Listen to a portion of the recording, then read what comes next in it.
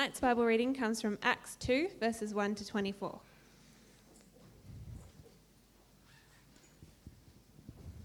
When the day of Pentecost came, they were all together in one place. Suddenly, a sound like the blowing of a violent wind came from heaven and filled the whole house where they were sitting. They saw what seemed to be tongues of fire that separated and came to rest on each of them. All of them were filled with the Holy Spirit and began to speak in other tongues as the Spirit enabled them. Now they were staying in Jerusalem, God-fearing Jews from every nation under heaven. When they heard this sound, a crowd came together in bewilderment because each one heard them speaking in his own language. Utterly amazed, they asked, "Are not all these men who are speaking Galileans? How is it that each of us hears them in his own native language?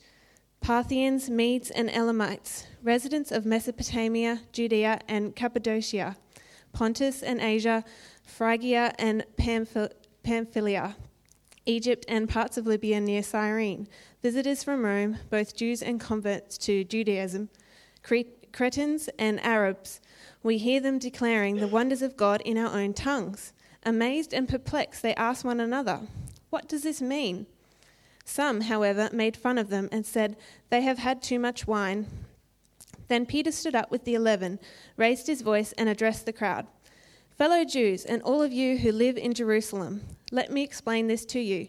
Listen carefully to what I say. These men are not drunk, as you suppose. It's only 9 a.m. No, this is what was spoken by the prophet Joel. In the last days, God says, I will pour out my spirit on all people. Your sons and daughters will prophesy. Your young men will see visions. Your old men will dream dreams. Even on my servants, both men and women, I will pour out my spirit in those days, and they will prophesy. I will show wonders in the heavens above and signs on the earth below, blood and fire and billows of smoke. The sun will be turned to darkness and the moon to blood before the coming of the great and glorious day of the Lord, and everyone who calls on the name of the Lord will be saved. Men of Israel, listen to this. Jesus of Nazareth was a man accredited by God to you by miracles, wonders, and signs, which God did among you through him, as you yourselves know. This man was handed over to you by God's set purpose and foreknowledge, and you, with the help of wicked men, put him to death by nailing him to the cross. But God raised him from the dead, freeing him from the agony of death, because it was impossible for death to keep its hold on him.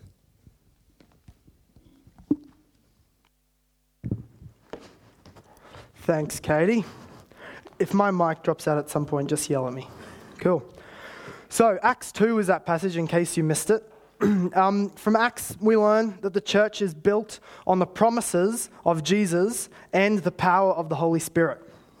Now, in the opening chapters of Acts, in the first one, Jesus says to his disciples, I'm going to the Father, but you will receive the power when the Holy Spirit has come upon you, and you will be my witnesses in Jerusalem, and then to Judea and Samaria, and then to the ends of the earth. This is what happens in Acts because it's Jesus' promise that it will happen. It's just like Jesus promised to Peter in Matthew when he says, and I tell you, you are Peter, and on this rock I will build my church. The gates of hell will not prevail against it. It's not a suggestion, it's a promise of what Jesus has already planned to do. Church friends and family, tonight we kick off the 3-week mini-series on Acts, where we will see the fulfillment of Jesus' promises to build the church through Peter and the disciples when they witness throughout the whole world because they believed and they received the power of God's Holy Spirit. Acts follows the spread of the gospel through the world in the exact order that Jesus said it would happen. First to the Jews in Jerusalem, then to the Jews in the rest of Judea, and then to the half-caste Jews in Samaria, and then to the rest of the Gentile world. Brendan Cottam and Daniel Keevers, they'll also be preaching in the next 2 following Sundays. They'll also be preaching, each of us will preach from a main theme from Acts, which is vital to the church's existence, because 28 chapters is a lot to get through in 3 weeks. So we'll go thematically. This sermon series, the whole thing is titled, up on the things here, it's titled To the Ends of the Earth. to remind us of where Jesus took his gospel like he said he would, and to remind us of our responsibility to spread the good news to all. Let's pray to open up. Father God, holy and powerful, righteous and sovereign and eternally loving God, we thank you that you've given us your word, and it reveals who you are, and it reveals the history of your mighty works. Jesus, we thank you for your work on the cross that purchased us for adoption into God's family. Holy Spirit, please reveal the truth of this text tonight and empower us to live it out throughout the week. Please reveal tonight to those who don't believe the need for Jesus. Please, Jesus, reign in our hearts as King and Saviour. Any shaky Christians, may you set them in their faith. Any Christians whose flame is about to go out, may you reignite and revive them. Any of us that are proud, may you break us at the sound and the truth of your glorious gospel. Father, may you be our goal and our satisfaction every day as a church and as individuals, as Christ's undeserving bride. Amen.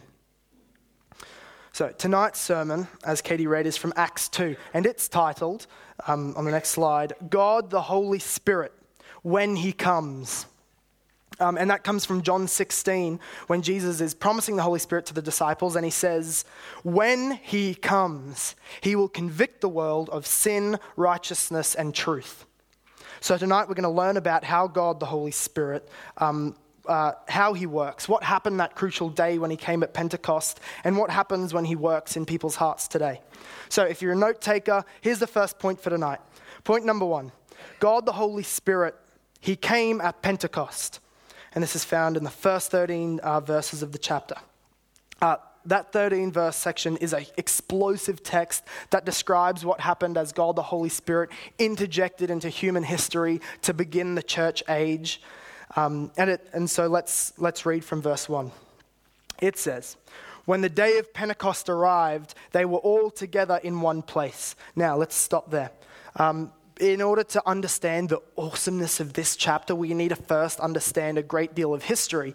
And I know that we've just come out of like 12 weeks in Old Testament, but we're going to go back for just a second. So bear with me. Because the Holy Spirit at Pentecost was a fulfillment of Old Testament feasts. The Holy Spirit coming at Pentecost was a fulfillment of Old Testament feasts. So Pentecost was actually an Old Testament feast, a Jewish holiday. It was one of 7 feasts that are up on the slides. That happened throughout the year that God instituted to be worshipped by the Jews. And there was 3 main holidays on the next slide, where all of the able-bodied Jewish men, those 3 ones there, Passover, Pentecost, and the Feast of Tabernacles, during those feasts, all of the able-bodied Jewish men had to visit Jerusalem and bring with them the first fruits or the first portion of their crops as sacrifice to God.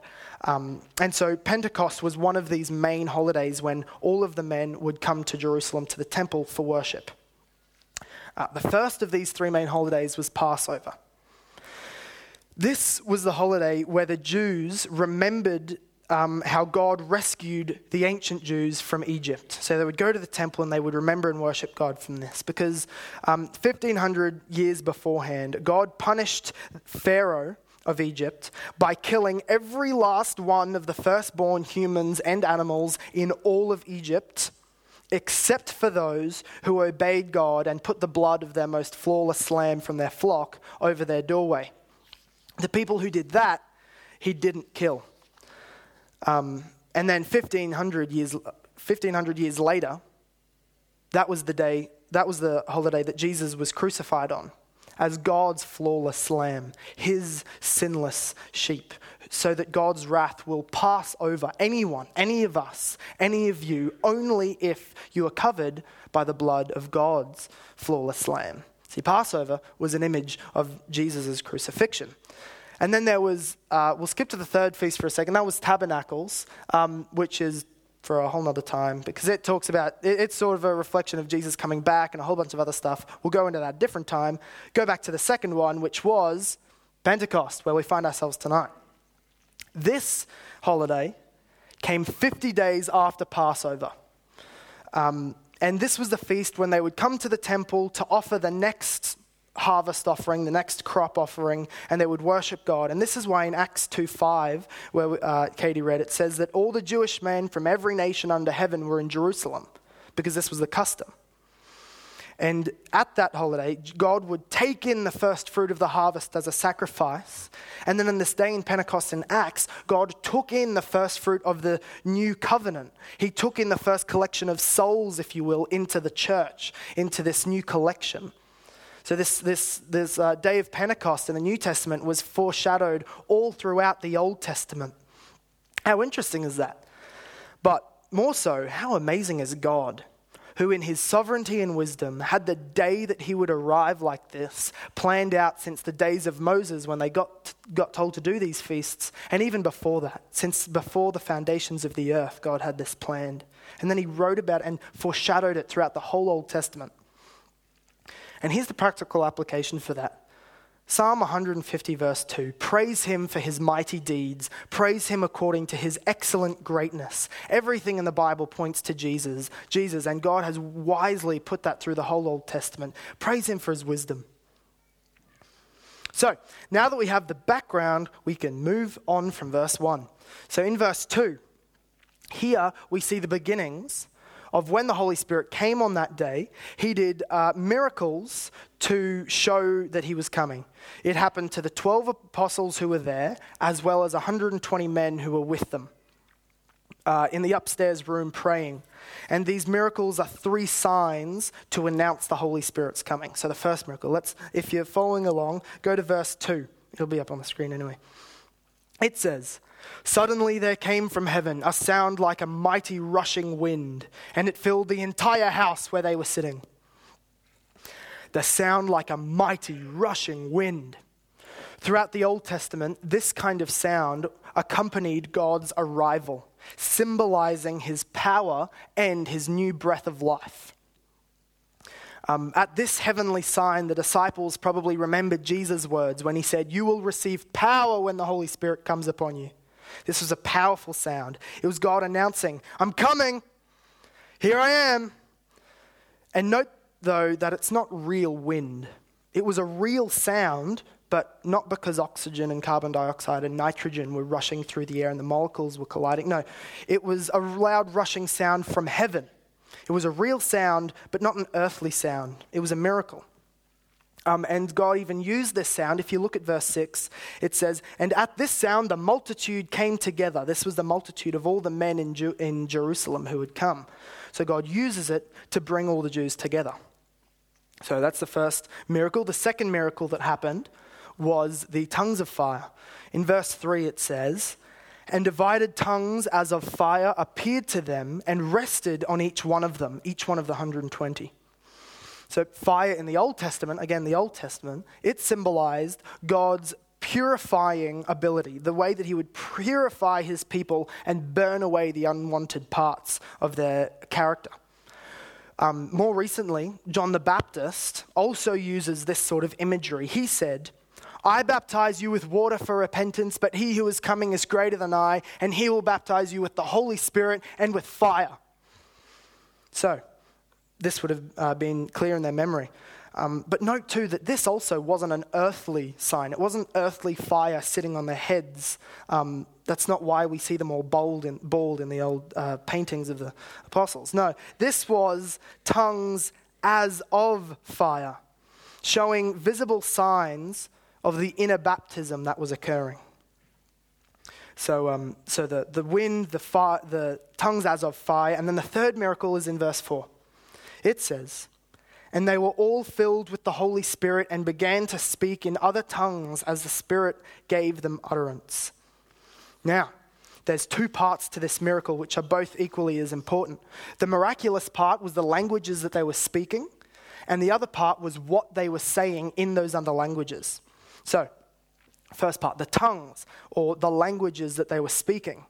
These were the languages of the nations all around Jerusalem and Judea, which are listed for us in verse 9 to 11, the ones that are a bit tricky to read. Hey, Katie. And then, I'm not going to say it because I can't do it. And these were the countries from where all the Jewish men were coming to visit Jerusalem. We know this. These are the languages that these 120 men start speaking, because it says in verses 6 and 8 that each of the multitude heard them speaking in their own native tongue. So that's what they were saying. They were speaking in all these languages they never would have learned. And the second half tells us what they were saying. And the people who were hearing it said, "We hear them telling in our own languages, in our own tongues, the mighty works of God." See, they could discount this whole occurrence as crazy drunk guys if they couldn't understand what was happening. But the Holy Spirit was clear in what he did. He uses Pentecost, the feast, to bring all of the Jewish men to Jerusalem. Then he uses this great rushing sound to announce his arrival and brings all of the Jews in Jerusalem to this one house. Then he uses these 3 miracles to clarify what was happening. He affirms that he intrigues them by using their own languages that these Galileans wouldn't have been speaking normally. And then he affirms that this is the work of their God, the true God, the God of Abraham, because they were speaking praises, Old Testament praises about God's mighty works that he has done through Israel's history. See, these 3 miracles he did to clarify to the Jews that this was not the work of a pagan God. And he works in the same sort of way today. See, the Holy Spirit doesn't work in ridiculous acts of spiritual drunkenness or spiritual ecstasy, nor in acts of praise of us or praise of our works. No, when he comes, he causes a life of praise to God for all of his mighty works, and especially a life that reflects the mighty work that he did on the cross to save his people from sin. That's the Spirit-filled life. So how are you going? Are you living a life that reflects God's mighty ability to save his people? That's what the Holy Spirit did through the people at the beginning of the church, and that's what he's doing today. That was the occurrence of the Holy Spirit. God, the Holy Spirit, he came at Pentecost. So let's move on to verse 2, which is God, the Holy Spirit, he preaches Christ through Peter. He preaches Christ through Peter. Here, Peter preaches, right, the first ever Christian sermon. And he explains using 3 Old Testament prophecies that the Messiah has come, Jesus, who they crucified, was that Messiah, and that the Messiah rose from death. These are the things he's going to tell them. In other words, he's telling them the gospel. What an awesome thing to share. Now, firstly, he explains Pentecost and tells them that the Messiah has come. See, some people had thought that they had explained what they were seeing by saying in verse 13, "They are filled with new wine. These Galileans have just been drinking." But Peter dismisses that, because as Jews, they would still be fasting from the holiday. So it's too early that they could be drunk, Peter says. See, how Peter explains it is by using a prophecy from the Old Testament from Joel chapter 2. Which talks about the work of the Holy Spirit in the time period between Jesus' first and second comings. And this prophecy talks about the Holy Spirit's coming and people having visions and prophecies and dreams and signs on earth and in the sky, smoke and fire and so on. And this is that there's a debate between scholars, as there always is. As to whether these dreams and prophecies and visions are for all Christians all the time now, or whether they were for just after Jesus coming in the first generations and then just before he comes back the second time, or whether it's for all of us now but to a different degree, or whether it's all these different views on that text itself from Joel. But what they all do agree on is the important part, which is the part that Peter pulls from it. Which is this: these miracles that you're seeing before you are showing that the Messiah, the Lord, has been. Look at verse 21, the last verse from the quote from Joel. He says, "And it shall come to pass that everyone who calls upon the name of the Lord shall be saved." That's the important part. He's saying the Messiah has come, and anyone from all flesh who calls on his name will be saved. There's the point Peter's drawing from the prophecy. So doesn't matter about what the scholars are arguing about. That's what he's saying. Now, so having established to the Jews, okay, the Messiah's been. But now Peter wants to explain that Jesus of Nazareth, who they killed, is that Messiah. So he says in verse 22, he says, "Men of Israel, hear these words. Jesus of Nazareth, a man attested to you by God with mighty works and wonders and signs that God did through him in your midst, as you yourselves know." Just pause there. See, what Peter is telling the Jews is that he's saying, hey, this guy called Jesus, who you saw walking around, yeah, that guy, all those mighty works that he was doing, which you knew that were miraculous, yeah, they were signs that he was the Messiah from God. And he says to them, and you knew this. And at this point, maybe the hearers could think that, I've got a question, okay? If you're saying that Jesus was the Messiah, as seemed to make sense because he was doing miracles, but if this guy was this God-man, how was it that we killed him? Doesn't the very fact that God's anointed one died at our hands prove that we had the power and not him? And that he wasn't from God. And this is still a debate, a point today. I hear it when I talk to people about Jesus. They say the same thing. If he's God, he wouldn't have died. End of conversation, apparently. But Peter continues and points out answers that question without them having to ask it. He says in verse 23, this is an important part. He says, "This Jesus, delivered up according to the definite plan and foreknowledge of God, you crucified by the hands of lawless men." So who killed Jesus, Peter? Was it God the Father or these Jewish men at the hands of the Romans? Well, Peter is clear. He says, you crucified and killed him by the hands of lawless men. These Jews were the killers. Yet the Holy Spirit says in Isaiah, it was the will of the Lord to crush him. He has put him to grief. And then in verse 23, right there, Peter says, he was delivered up according to the definite plan and foreknowledge of God. See, the way it worked wasn't that God saw that man was about to kill his anointed one. He said, oh no, oh quick, I'll put all the sins on him and then so that he can die and then be their atonement for sins. Oh, good thinking, God. No, he didn't respond to man's plans. The crucifixion, the horrible crucifixion, Jesus' murder, was God's plan from the beginning. See, these Jews thought it was the Messiah's job to carry out the plans of God, but clearly Jesus didn't do that. But what they didn't realize was that their killing Jesus at the hands of the Romans was the plan of God. Peter defends Jesus as the Messiah by saying that it was God's wise plan to punish Jesus at the hands of lawless men. The fact that God's plan promises the beauty of salvation, yet includes the depths of evil, just makes it look more wondrous. And he does it for his greatest glory and our deepest possible joy. This includes his plan for our church and for us individually in our lives. He uses calamity. God promises he will use bad things, but all for the greatest possible outcome. So, the Messiah has been, Jesus who they crucified was he, and now Peter will prove from Old Testament prophecy that God raised him back to life.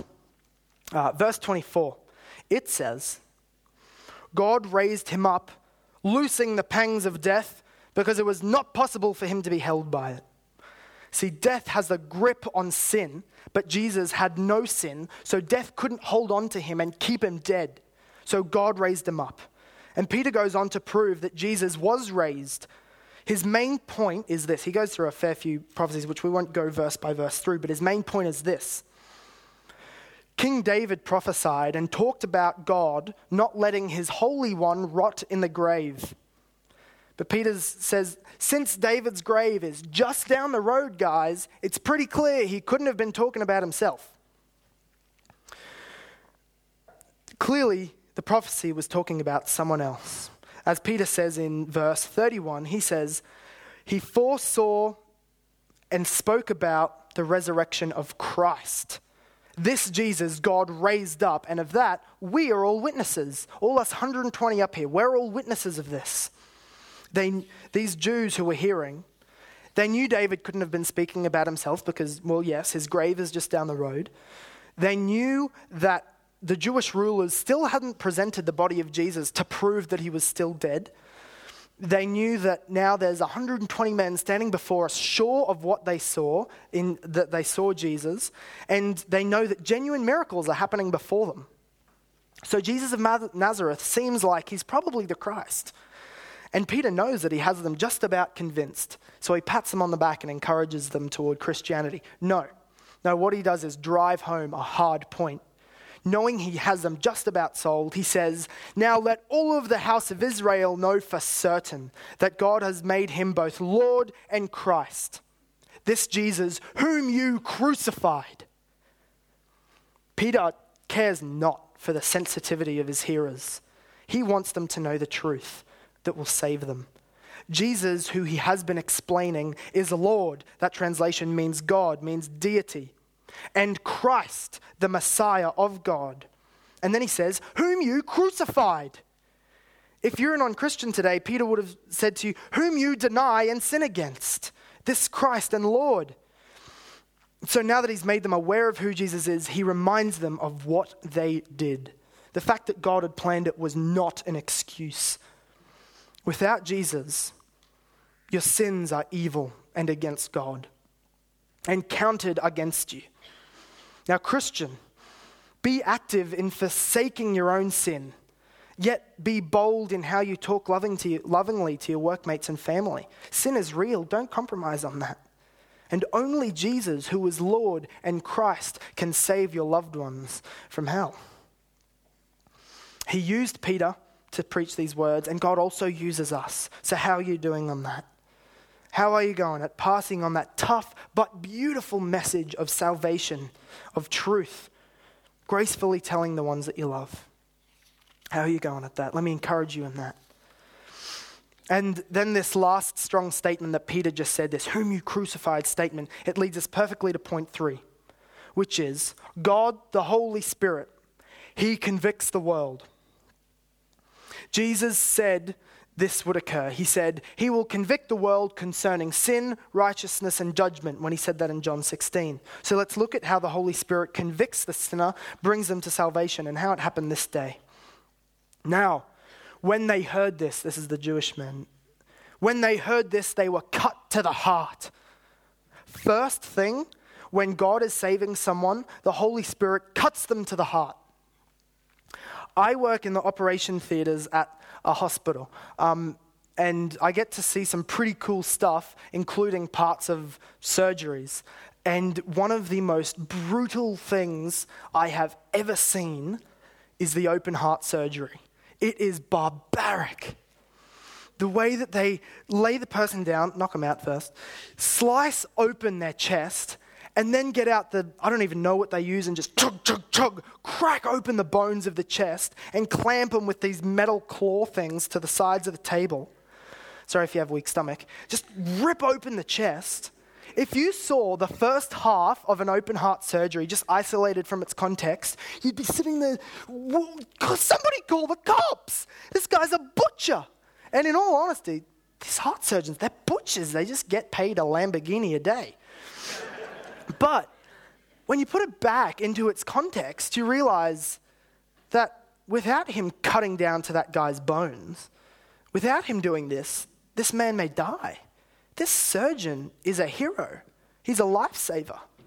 This opening of the chest is vital to save their life, and so it is with the Holy Spirit, the great surgeon. If he wants to give you a new heart that can love God and that can go to heaven, he first has to crack open your chest.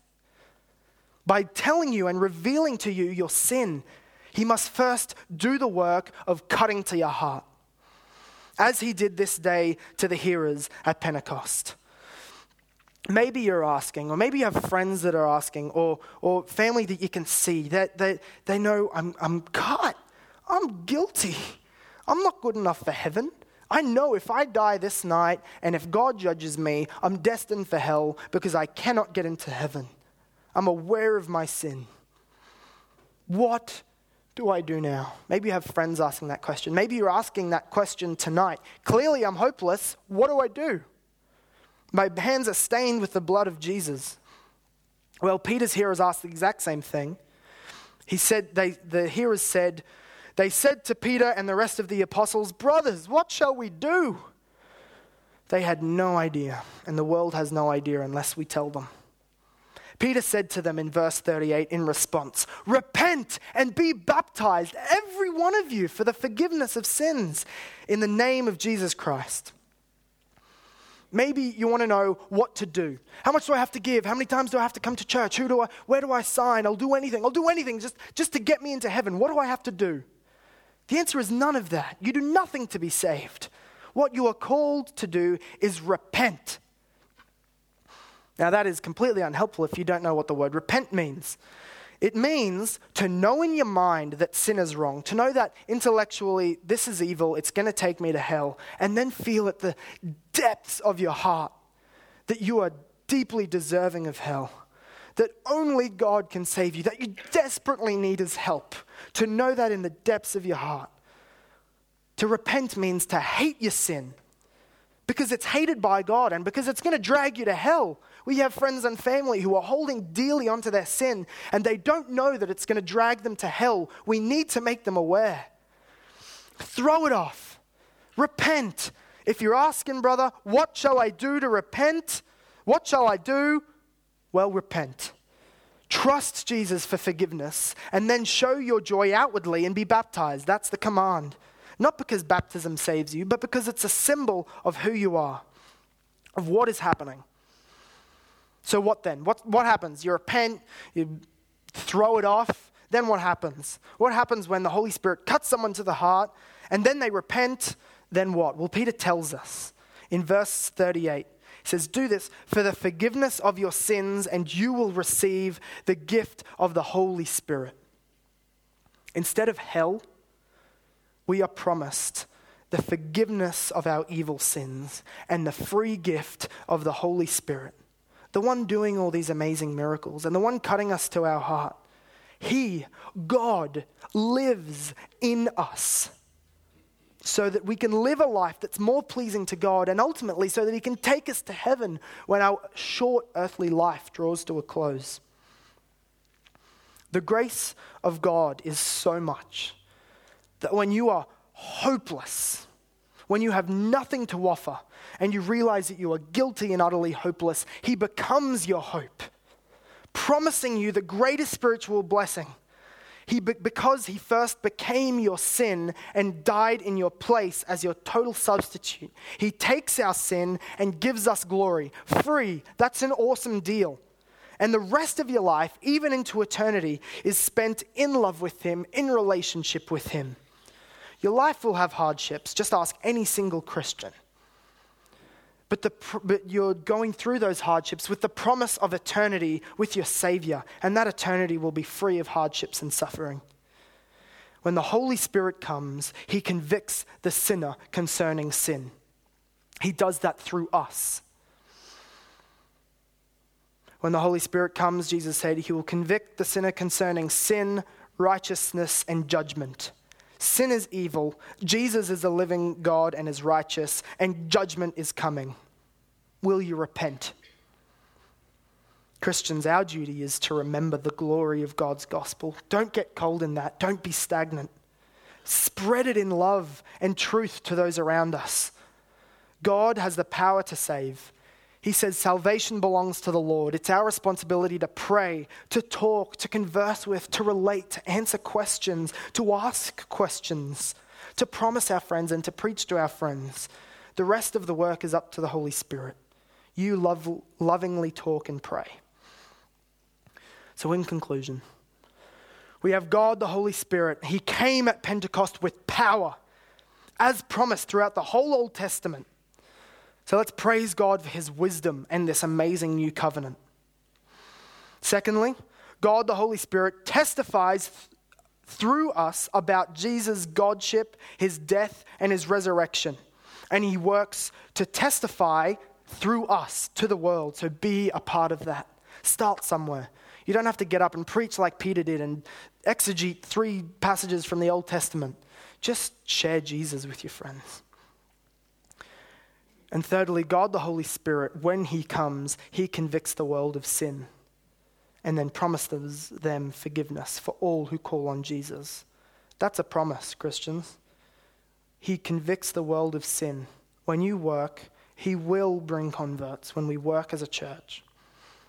So repent if you do not believe in Jesus, please. And Christians, be filled with the Holy Spirit for the mission, the whole mission that the church was founded for, which is spreading the word of Christ to the unbelievers, for glorifying God. Let's pray. While your eyes are closed and your heads are bowed, if you feel as if you have been cut to the heart deeply, if you feel repentance for your sins, or if you desperately want to know more, or if you want to be baptized, whatever, please don't leave until you ask someone that you know is a Christian. God, how amazing your love and wise your plans, that you would plan since before creation to have your son killed so that you could justly welcome us into your family. Thank you for your grace so rich that you give forgiveness so freely. Thank you for Jesus dying in our place for our sins. Because of your beautiful love, thank you, Jesus. Reign in our hearts, Lord. You are the Holy One. You beat death, and we thank you for that. We thank you, Holy Spirit, for cutting us to the heart, to give us repentance and forgiveness, and then for living in us, putting up with us, working through us. We thank you. Please make us more like Jesus to proclaim your truth of the gospel to the world, this sick and dying world that needs your love and truth. In the name of our precious King and Savior, Jesus, everybody said, Amen.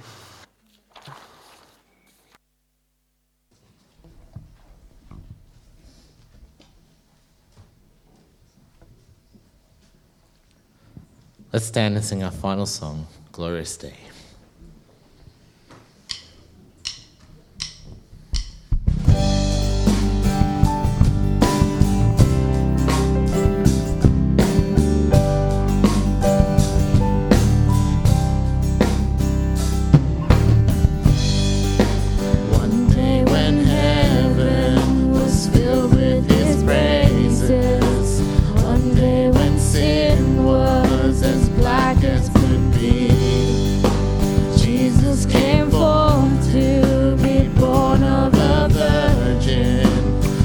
Among men.